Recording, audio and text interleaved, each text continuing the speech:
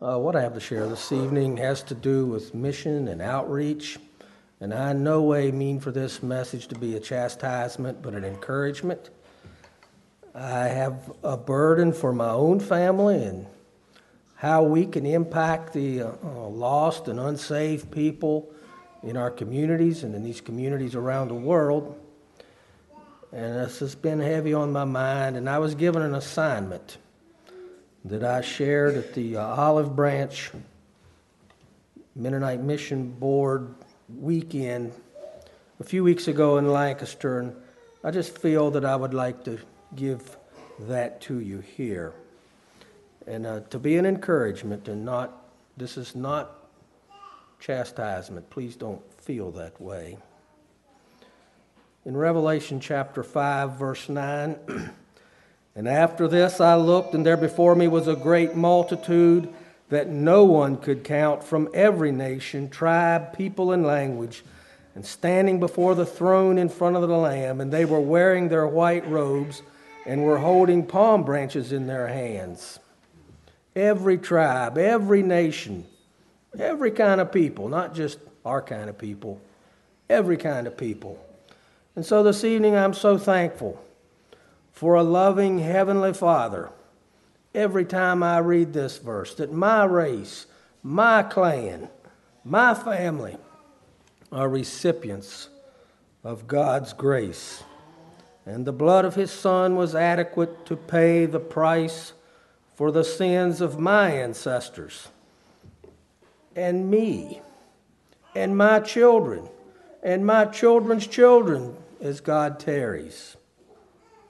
Yes, some of us have had more opportunity to know Christ, but just because you and I may have come from a long line of godly people and godly families, all that does is makes us more accountable.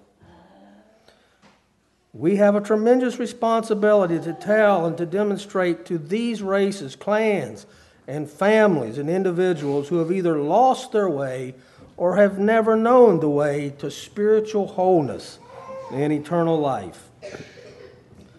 Now, Grace and I and Thomas live in the coastal plains of South Carolina, and that's a predominantly agricultural economy of cotton, peanuts, and pine plantations. Quite a few of our church families, however, are involved in dairy, and now more recently, chicken houses, poultry houses are starting to sprout up around the country like weeds in the garden after a warm summer rain. And that's what Thomas does, poultry. In October of this past fall, 2015, anticipation was running high to begin harvesting what looked like a very good crop of cotton and peanuts. And then it started to rain. The first rain was 13 inches. And in our area, that's what we got. But to the north and to the east of us, they got 23 inches in one rain. And it rained for many days, a little bit every day. For over 2 weeks, it rained every day. The sun seldom shone. And so much all through October, November, and December, we had over 3 feet of water, rain. When cotton is ready to pick, nothing good happens to cotton besides sunshine. If it loses fiber quality, it loses strength, it loses brightness. We get paid for our cotton according to how bright it is, just like your copy paper. You know, you got 90 or 100 or 120, and the brighter white your cotton is, the more you get paid for it. And you know that white Sunday shirt that you want, you don't want that thing to be kind of dull gray. It takes sunshine. Nothing is whiter than cotton when it pops out of the bowl. And now we had all this rain. The peanuts that were dug and on top of the ground for drying were waiting for when the combines could come and the ground would stand up to hold them. The fields were boggy and waterlogged. Many of the peanuts that were harvested were either graded hard or rejected at the buying stations. When we go to church, we still drive through cotton fields that have never been picked. They never will be picked. The ground was wet. It rained and rained. Some of the men bought tracks for their harvesting equipment. Some of them bought more dual wheels. It was just an attempt to try to salvage or get some return for a whole spring and summer's work and investment on seed, fertilizer, labor, and equipment costs. Unfortunately for some families, their opportunity to plant another crop is over. The banker has told them they can't get another loan and have another try. And there is more than enough sadness and despair to go around in many of these communities. It wasn't for the lack of cotton pickers. It wasn't for the lack of peanut harvesters. But there was simply too much water. And so I ask you just now, what is hindering the harvest of souls from every tribe, every nation in our day and time? Is it too wet? Are the obstacles too great, too difficult? The task at hand is pressing on us, but we just don't have what it takes. What is it? There are two seasons in every farmer's life where time is of essence: seed time and harvest.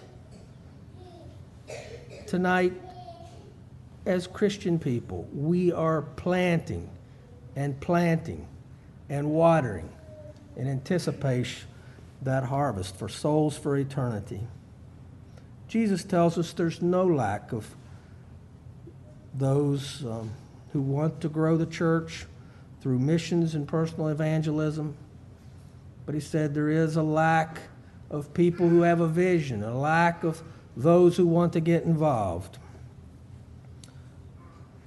So at the end of a very long day, a very long and tiring day, meeting the needs of others, Jesus says this in Matthew 9. And Jesus went through all the towns and villages, teaching in their synagogues and preaching the good news of the kingdom, healing every disease and sickness. And when he saw the crowds, he had compassion on them because they were harassed and helpless, like sheep without a shepherd. And he said to his disciples, "The harvest is plentiful, but the workers are few. Ask the Lord of the harvest, therefore, to send out workers into his harvest field." Have we heard God's call? I'd like to take a lesson from the boy Samuel. You know that story, Samuel goes to bed and he hears somebody talk to him in the night. And when you hear somebody talk to you in the night, does God talk to you in the night? I've got to answer that question. If God talks to me after a while, I don't know. But I want to read about Samuel. And the boy Samuel ministered to the Lord under Eli, and in those days the word of the Lord was rare, and there were not many visions. And we don't know about that. The word of the Lord is right here. You have it in your hand. You have many copies at home. But what if we lived in a time when God seldom spoke, or we didn't have the printed word in our own language, or we'd be so welcome if somebody would come tell us. And one night Eli, whose eyes were becoming so weak that he could barely see, was laying down in his usual place. And the lamp of God had not yet gone out, and Samuel was laying down in the temple of the Lord, and the ark of God was. And then the Lord called Samuel. And Samuel answered, "Here am I." And the Lord came and stood there calling, as at the other times, "Samuel, Samuel." And then Samuel said, "Speak, for your servant is listening." Samuel was unsure of the call of God in his life. Perhaps he was 12 or 14 years old. We don't know. That's what some commentators suggested. Maybe he was younger. But God wanted to speak to Samuel. He wasn't speaking to Eli. It was Samuel he wanted. Sometimes we wait for God to speak to Brother Leon or some other person. But we need to be open to God speaking to us and what He has for us. He don't just speak through the ministers, the church leaders. We've been privileged beyond any people group ever living before us to know and to have the inspired Word of God. And often we can feel and know God's call in our life through the reading of His Word and understanding His Word, combined with the prodding that comes to us by His Holy Spirit. Sometimes God calls us through the voice of the church, the local body, where we tie in, identify, and live out our faith in practical holiness. You know, it's kind of fashionable anymore for people not to have church membership, to not tie in. I'm going to tell you, you're missing a blessing, because it's through the church body that God often talks to us, that others can see and encourage us and focus and point us towards ministry. It's very interesting as we flip through the Old Testament and see how God called others besides the boy Samuel to do His specific work in a specific place and time. Abraham was called to leave his home country. You know, my heart is blessed. I was at the Goods house, and then I was at Rich's and his wife's house, and you know, they left the good land up north. They say it's really good up there, and they came down here. And what a blessing it's been to your church, I'm sure. And I'm not getting a slam at Pennsylvania, Lancaster County, but I'm trying to make a connection. I left Rockingham County, Virginia, and they say life begins over there, but it's not so. Abraham was called to move to a country where that God would show him. Moses was called to leave several 100,000, if not 1 million or more, slaves and refugees to the promised land. And then in Isaiah chapter 6, verse 1, I read those verses the other night. In the year that King Uzziah died, I saw the Lord. And then it goes on to tell how the angel came and purified his lips. And I want to read verse 5 through 8. I didn't read those verses the other night. Then said I, woe is me, for I am undone, because I am a man of unclean lips, and I dwell in the midst of a people of unclean lips. For mine eyes have seen the King, the Lord of hosts. And then flew one of the seraphims unto me, having a live coal in his hands, which he had taken with tongs from the altar. And he laid it on my mouth, and said, Lo, this has touched thy lips, thine iniquity is taken away, thy sin is purged. And also I heard the voice of the Lord saying, Whom shall I send? And who will go for us? And then said I, Send me. And so I ask you this evening, have you heard and have you responded to the call of God on your life? And have you poured your heart and life and energy into that work for God's honor and glory? Have we done like Jonah and run away from his call and pursued our interests and our ambitions on our own? You know, it didn't work out too good for Jonah. And just because God didn't get us swallowed by a big fish, don't mean He's happy with us when we take our own way. The cares of life, the dedication to vocation, and maybe even involvement in the program of the church can sometimes make us lose our sense of calling and blow us dangerously off course. In 1 Kings chapter 19, we have the story of when Elisha was called. Elisha was doing his spring plowing with 24 oxen. Perhaps he had a 4-bottom plow. We don't know. But he must have been a real man of the soil. Perhaps the biggest farmer in his county. And when God's call came to him, he quit farming and he started to preach. He went home and said goodbye to his mom and dad.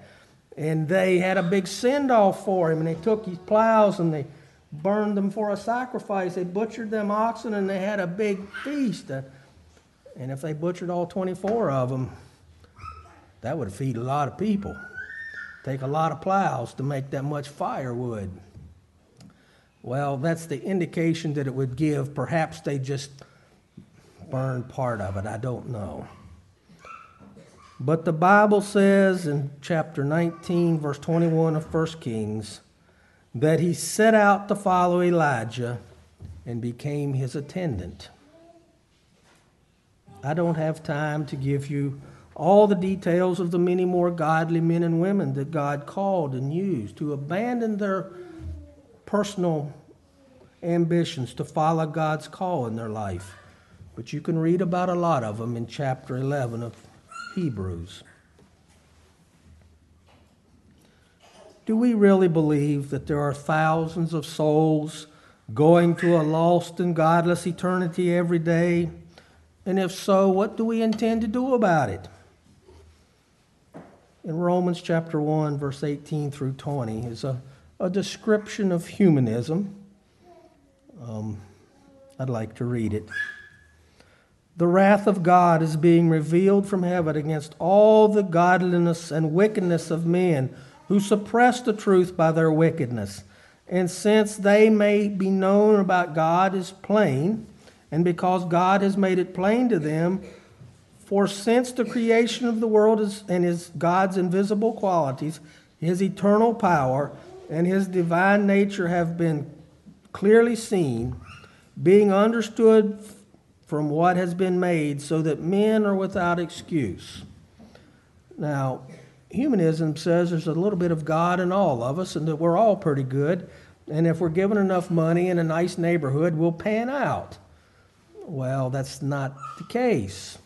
But God does says that he's left enough evidence in nature and in creation that every man should have a question in his mind about God and have his heart turned towards God. And so your presence here this evening would indicate that you have an interest in godly things and a concern about your spiritual well-being, the spiritual well-being of your families. And I want to commend you for that. I remember as a small boy sitting at the dinner table one day and hearing my father ask the hired man, who was from a very conservative Anabaptist sect. They drove horses and buggies. And he asked this man, he was probably in his early 20s, and he says, so if you all don't practice and participate in evangelism, what happens to the people who never have the privilege of hearing the good news of salvation? And my neighbor man said something like this, and I'm sure he was on the spot. I wasn't very old, but I'm sure that he wished my dad wouldn't ask him that question. He said something like this, I guess God understands, and somehow if they're doing as good as they know, they'll be okay. Is that what the Bible says? Not my Bible. That's humanism. If you do as good as you know, you're going to be okay. And so we need to watch. We may not promote that. We may not say we believe that. But do we act like that? How engrossed or involved are you in the lives of lost people? The verses in Romans 1:20 would indicate that there's enough evidence in nature and creation to point us to a God. And then Ecclesiastes 3:11 says that we all have a need to worship God, and eternity is written on our hearts. Every man and woman wonders, where did I come from and what am I here for? And it makes us accountable. But how much better is it when somebody tells us and shows us the way? I told you the other evening about trying to grow orange trees when the University of Florida could care less if I made it or not. It's kind of tough. It's a lot easier when there's somebody there to help you. Ecclesiastes 3:11. He has made everything beautiful in its time, and he has also set eternity in the hearts of men, yet they cannot fathom what God has done from beginning or end. That's your and my job, is to help people find their way. Another translation says this, God makes everything happen at the right time, Yet none of us can ever fully understand all that He's done. He puts questions in our minds about the past and the future. And I think God is fair. No, it don't seem fair to us. Why were you born in a place and time where you can know God and know the gospel, when Chief Sitting Bull may never have known? But it's not our responsibility to doubt God. Perhaps one of the most destructive and distracting things that can blow a mission-minded vision off course is to become a critical or judgmental in our relationships within our own church brotherhoods.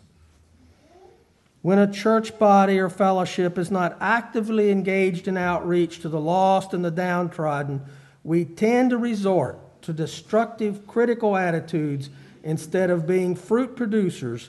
We turn our energies into being fruit inspectors. And I'd like to read a little reading by Jim Newsom, evaluator or reconciler of the saved. If you don't become a reconciler of the lost, you will become an evaluator of the saved. There is something inherent in our nature that wants to see people right with God. And if we don't direct it at the lost, we will direct it at the saved. And then instead of pursuing sinners, we will spend our time policing saints. All of us have been called to be fishers of men. But when those that are called to fish don't fish, they fight. And when energy that is meant to be used outside the church is used inside the church, the results are often explosive. Instead of casting nets, we cast stones. Instead of reaching the lost, we criticize the saints. Instead of extending a helping hand, we point fingers, accusing fingers. And instead of helping the hurting, we hurt the helpers. And sadly, the lost go unreached, and the poor remain unfed, and the confused remain unconsoled. But those who have been called to fish, when they actually fish, they flourish, and souls are reached, and lives are changed, and the world is impacted. Because of the temptation to put off until tomorrow what the Spirit of God prompts your heart to do today, be careful. Be careful. Hebrews 3:12 through 15. See to it, brothers, that none of you has a sinful and unbelieving heart that turns away from a living God, but encourage one another as long as it is today, so that none of you may be hardened by sin's deceitfulness. We have come to share in Christ if we hold boldly to the end the confidence that we had at first. Just as it has been said, today if you hear His voice, do not harden your hearts as you did in the rebellion. I want to tell you about Uncle Roger.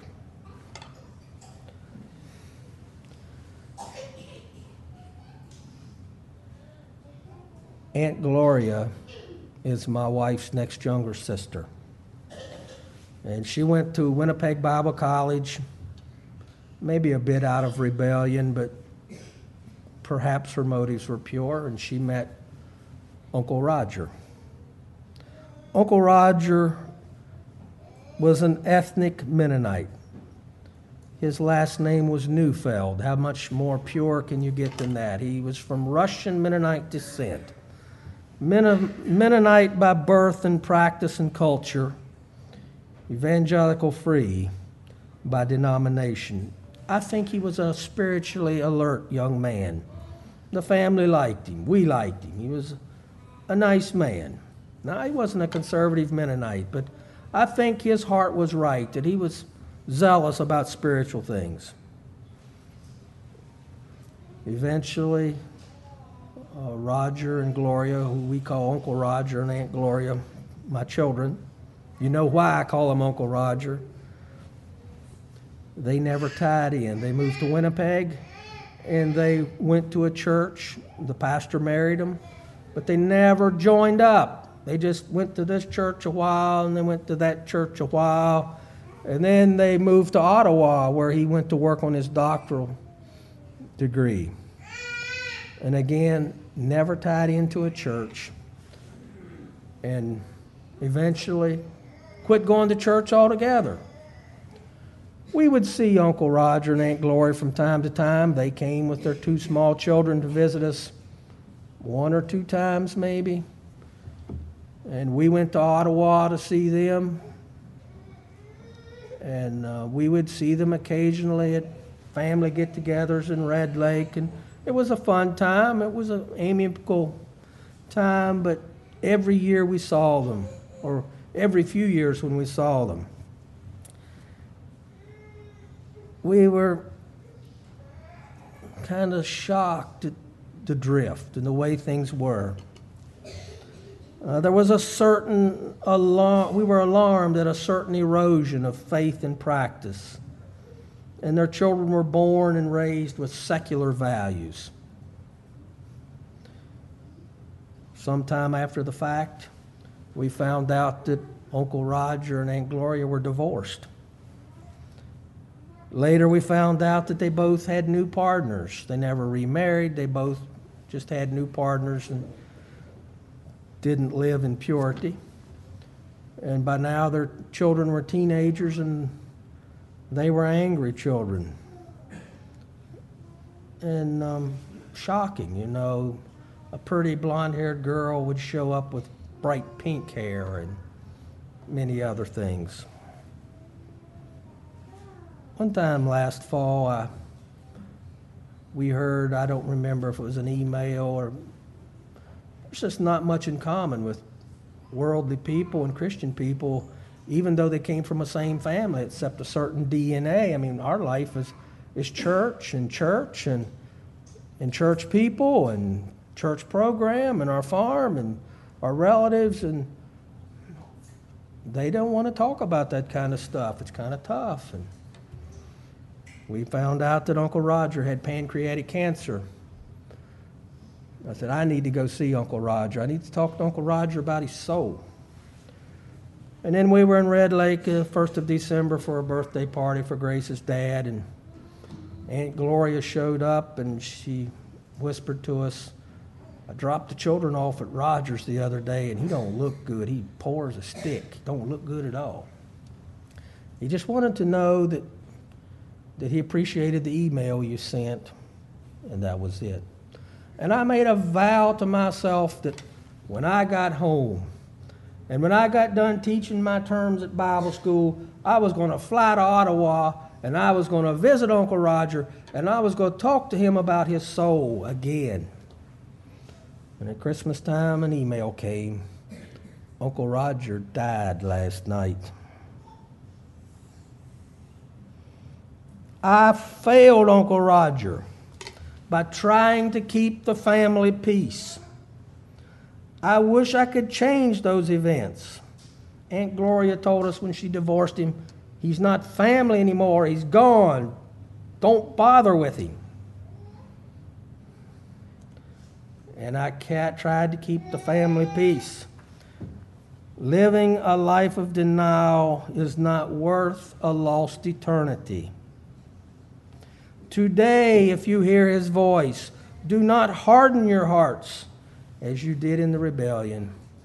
I wish I could change what happened to Uncle Roger.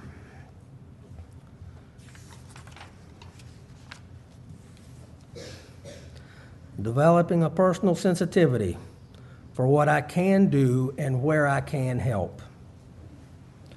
Why is there a continual plea for those who will commit and be involved in the outreach and ongoing work of the church?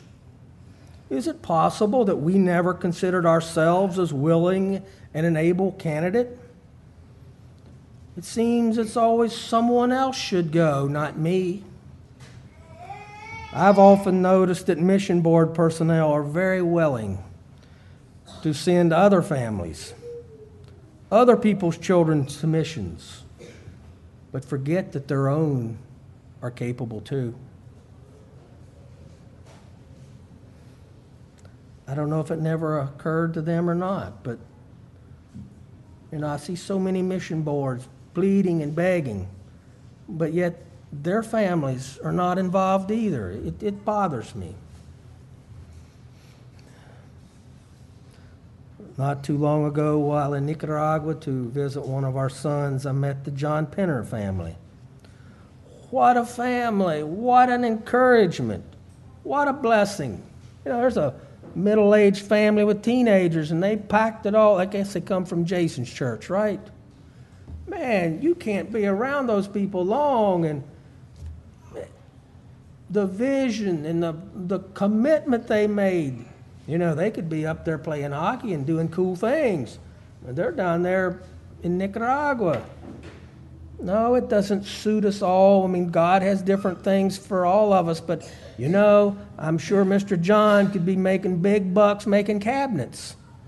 But he went to Nicaragua with his teenagers. And I was so blessed by that family.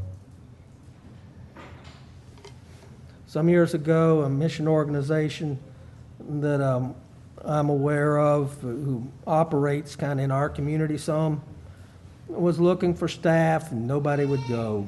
Nobody. They couldn't get anybody. And one of the board members leased his dairy out and took his boy Thomas out of school and moved to Romania. And he was there a year or two. How long were y'all there, Thomas?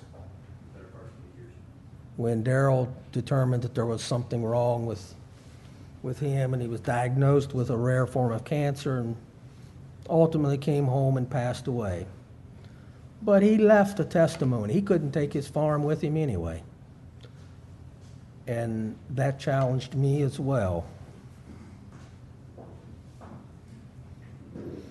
I've met parents who won't let their children serve in VS, but are quick to encourage them to chase a dollar, to go into debt, which really ties them up and makes them unable for service. They're making payments on that snowboard or that other cool toy. Moms and dads, your children really do know what your values are. And if you're service-oriented and generous with your time and talents and money, they know your view of the urgency of the work of the church, and if lost people really do go to hell. Do we have our sights on retirement and the good life, living the North American Canadian dream? I can think of an elderly couple that used to come to Red Lake every summer when I lived there. John and Mary Yoder from Kelowna, Iowa. Do you know them? He was a retired construction worker. He turned his business over to his boys, and she was like my mama. She'd come up there and she'd patch my blue jeans, and she helped me make a sleeping bag, and and he'd help us young guys with building projects. They could have been home, playing with the grands and drinking sodas and sitting under the shade tree, but they were up there helping where they could until they got too crippled. They blessed me, those people. Dr. Charles McCoy never married.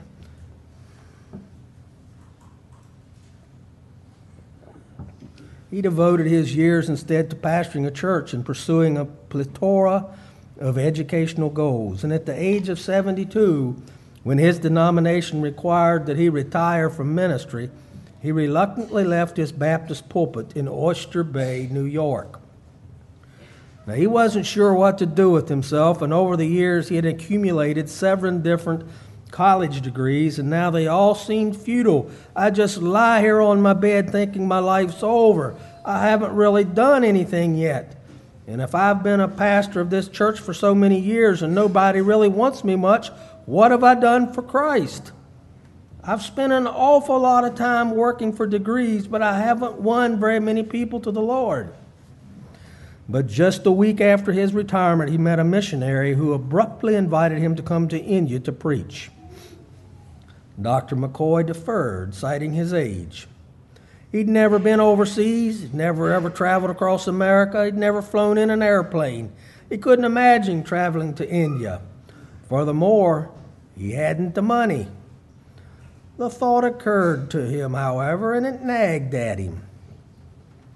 And so a white-haired old Dr. Charles McCoy announced he was going to India.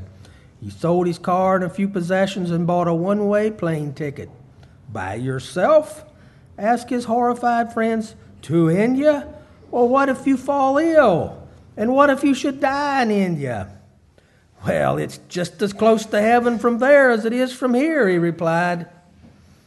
And he arrived in Bombay with his billfold, his Bible, and his passport, all of which were promptly taken by pickpockets, and he was left with only the clothes on his back and the address of some missionaries that he had clipped from a magazine.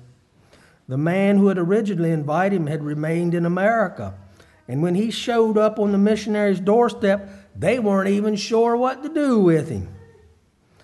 A day or so later, Mr. McCoy declared that I'm going to visit the mayor of Bombay. Don't waste your time, advised his new friends, and after several years of trying, they had never been able to see the mayor. Well, now Mr. McCoy, he prayed about it, and he went anyway. And he presented his calling card to the receptionist, and she looked at it carefully and then disappeared through a door. And returning, she told him to come back at 3 o'clock. Mr. McCoy returned that afternoon to find a reception in his honor, attended by the most important civic leaders in Bombay. It seemed the city fathers had been greatly impressed by Mr. McCoy's tall frame. He was 6'4", and his distinguished white hair, and especially the long string of degrees after his name on his calling card.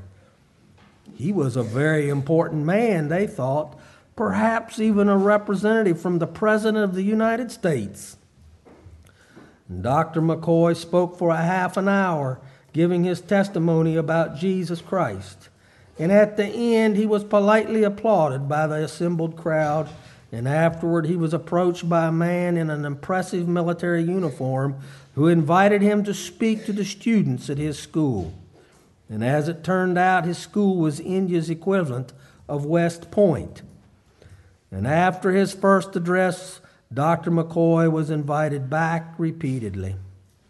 Invitations soon poured in from all over India, and he began an itinerant ministry of preaching the gospel.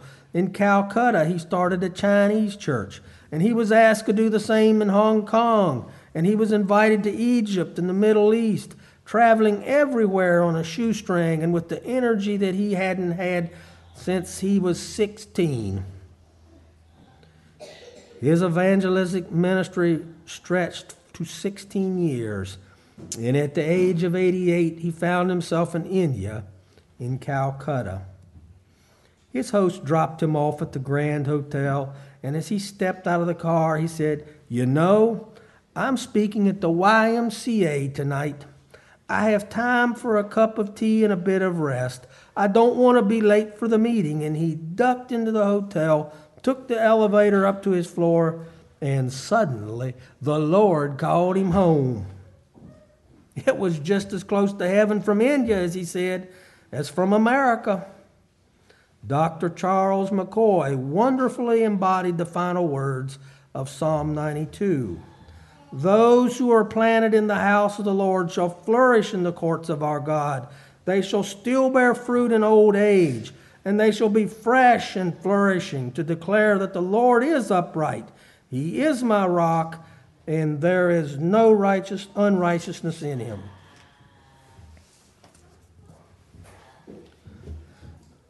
What will your and my generation be remembered for? Many or not, if not most of us, have ancestors who were persecuted or imprisoned for their faith. Some were burned at the stake. Others were drowned or boiled in pots of oil. Is the Anabaptist movement now known for its passion for God's kingdom? Or are we now known for nice farms, trade skills, storage barns, made by the Mennonites? Sorry, Paul. Or pies and other food items? Do we love our culture more than we love our God? I have not often traveled to Pennsylvania, but I have often been asked if I've ever known about or eaten at Shady Maple. Or if you travel to Sarasota, Florida, have you been to Yoder's or Troyer's, now known as Der Dutchman, part of the chain of Anabaptist restaurants in Ohio? Is that our calling as an Anabaptist people? Beware of food and gluttony and world hunger. We need to develop a sensitivity to those who don't have and share as able and restrain our own appetites. Galatians 6:10. As we have opportunity, especially unto those who are of the household of faith, learn to develop a conscience against heaping so many resources on yourself when so many have so much need. My wife Grace and I have 3 living sons. Only fairly recently, the youngest 2 returned home to the farm after finishing their terms in Nicaragua. Yes, I felt a bit guilty having them come home, but the girlfriends were calling. I couldn't blame them. I met a girl in Canada that stole my heart as well. So after much prayer and counsel from others, we decided to build a new dairy facility to accommodate the needs of several growing families and transition to the next generation. And now in the months since completing the project, I'm often asked by many or referred to as the man who built the new dairy barn. I've become a bit weary of it. Could I not be known as Noah of old, that Carl was a righteous man and blameless among the people of his time, and he, Carl, walked with God? I have a dream that one day the young people of our churches will be known by their commitment to missions and sacrificial sacrifice to others instead of sporting events, tournaments, and the price and quantity of their toys. Learn from an example lived and shown to them by their mothers and fathers. And there was a time when young men that were physically able gave several years of their time in missions and service to humanity in lieu of military service. And while the mandatory draft has not been active for over 40 years, it should not dampen our commitment to do service to others, missions, and the ongoing work of the church.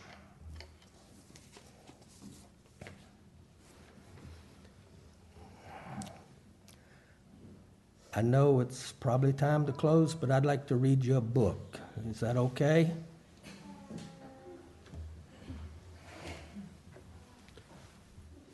One Brother, Two Missions. How many of you have read this book? Well, I'm going to read it to you. This book is out of print. Grace went online to find one, and there was one in Europe for $1,400. There was one in Canada for $700 and some dollars. Thank the Lord, she sleuthed around a little more, and she got me one for $4.99. Brother Leon, CLP needs to publish this book. Let me read it. I wish you all were sitting right up here. We could look at the pretty pictures. Two Brothers, One Mission by Mary Fretz. Can y'all at all see this? Paul, can you see my book? I can see you. All right. A cool evening breeze blowed gently on the trees and onto the porch of the Taylor farmhouse in Michigan. Myron and Walter sat in silence, both deep in thought.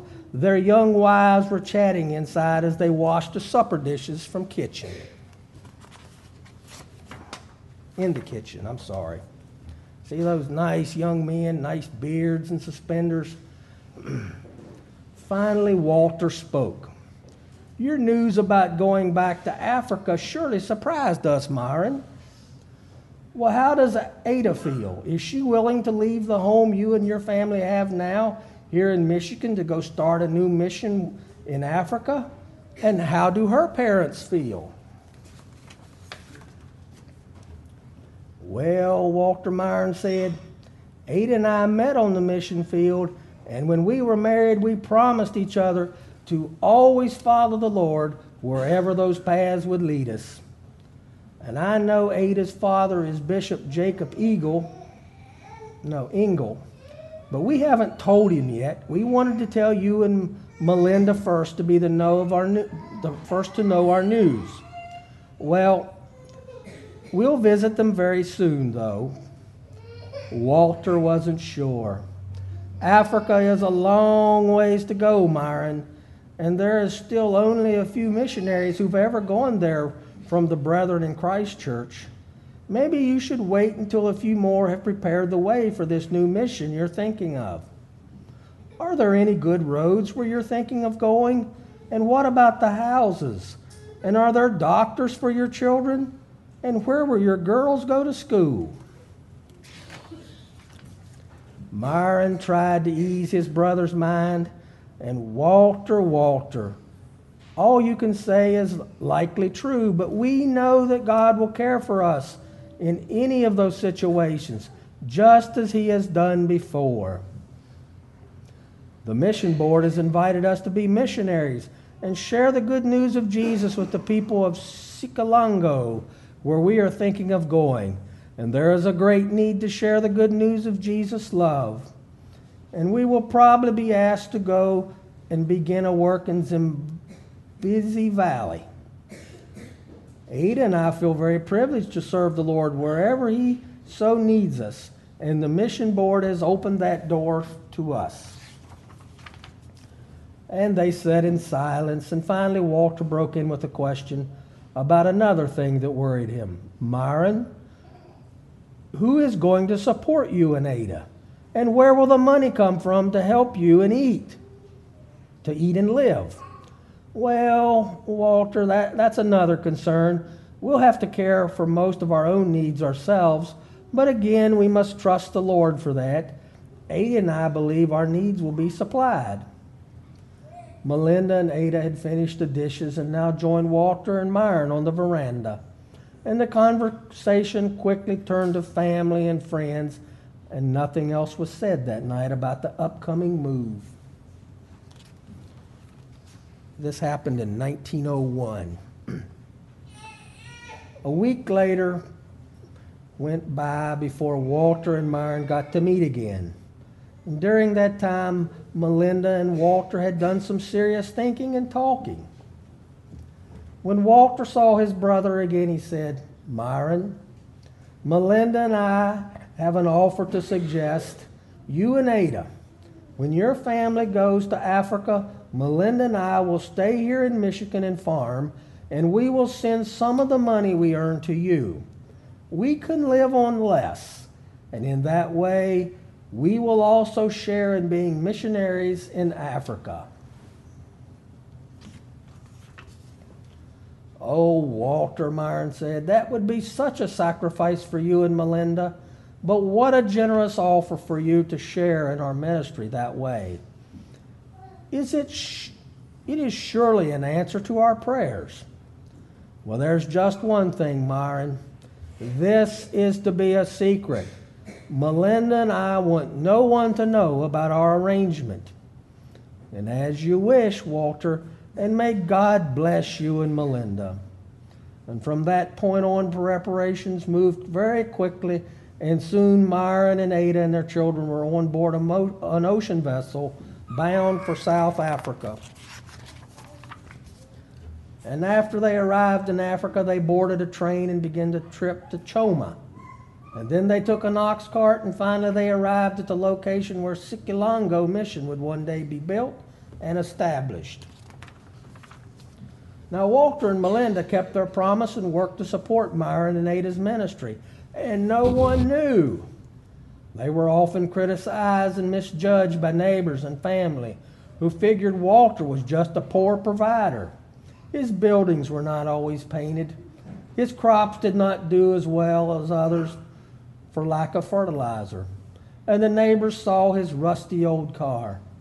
But neither Walter or Melinda told the secret of how their money was being used. When Walter labored in his fields in Michigan, his heart was way far away. He knew that he was a missionary too.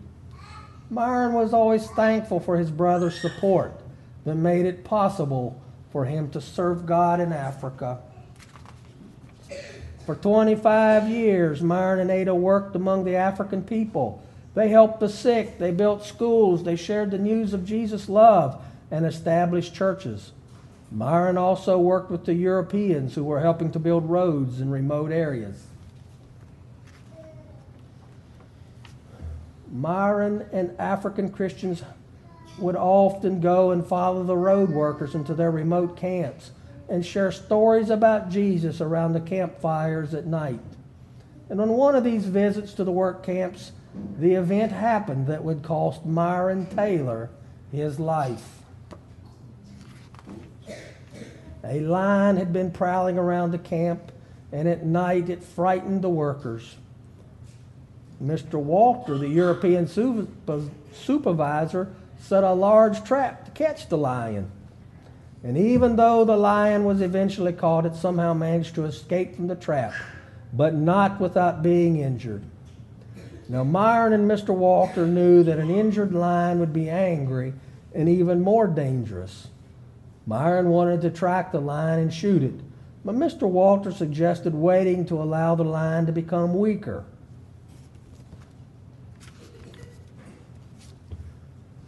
Not willing to wait too long, Myron finally decided to take 3 African brothers with him and look for the lion.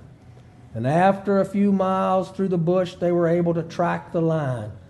But now the lion was very angry because of his injuries. And Myron loaded his rifle and shot twice. And when he stopped to reload the gun, the angry lion charged. And the men with Myron were frightened, and they ran up a nearby tree, leaving Myron alone to defend himself. And eventually the lion left, and when the men came down from the trees to try to help Myron, he had been badly injured by the lion. And one of them left to get Mr. Walter, who walked 3 miles to where the others waited with Myron. And they made a stretcher from branches and a blanket. So the men carried Myron all night through the hills and the woods to the mission. And after walking for hours, they finally arrived at the mission. And by now, Myron was very weak. One doctor was called from Choma, another called from 100 miles away. And they arrived by trolley during the night. Together, the 2 doctors decided to operate. But while they were attempting to save the life of the faithful missionary, Myron Taylor passed away. The next day, surrounded by his faithful wife, Ada, other missionaries and friends and scores of African people came who had come to love him. Myron was remembered and then buried. Now, back in Michigan, word of Myron's death reached Walter and Melinda.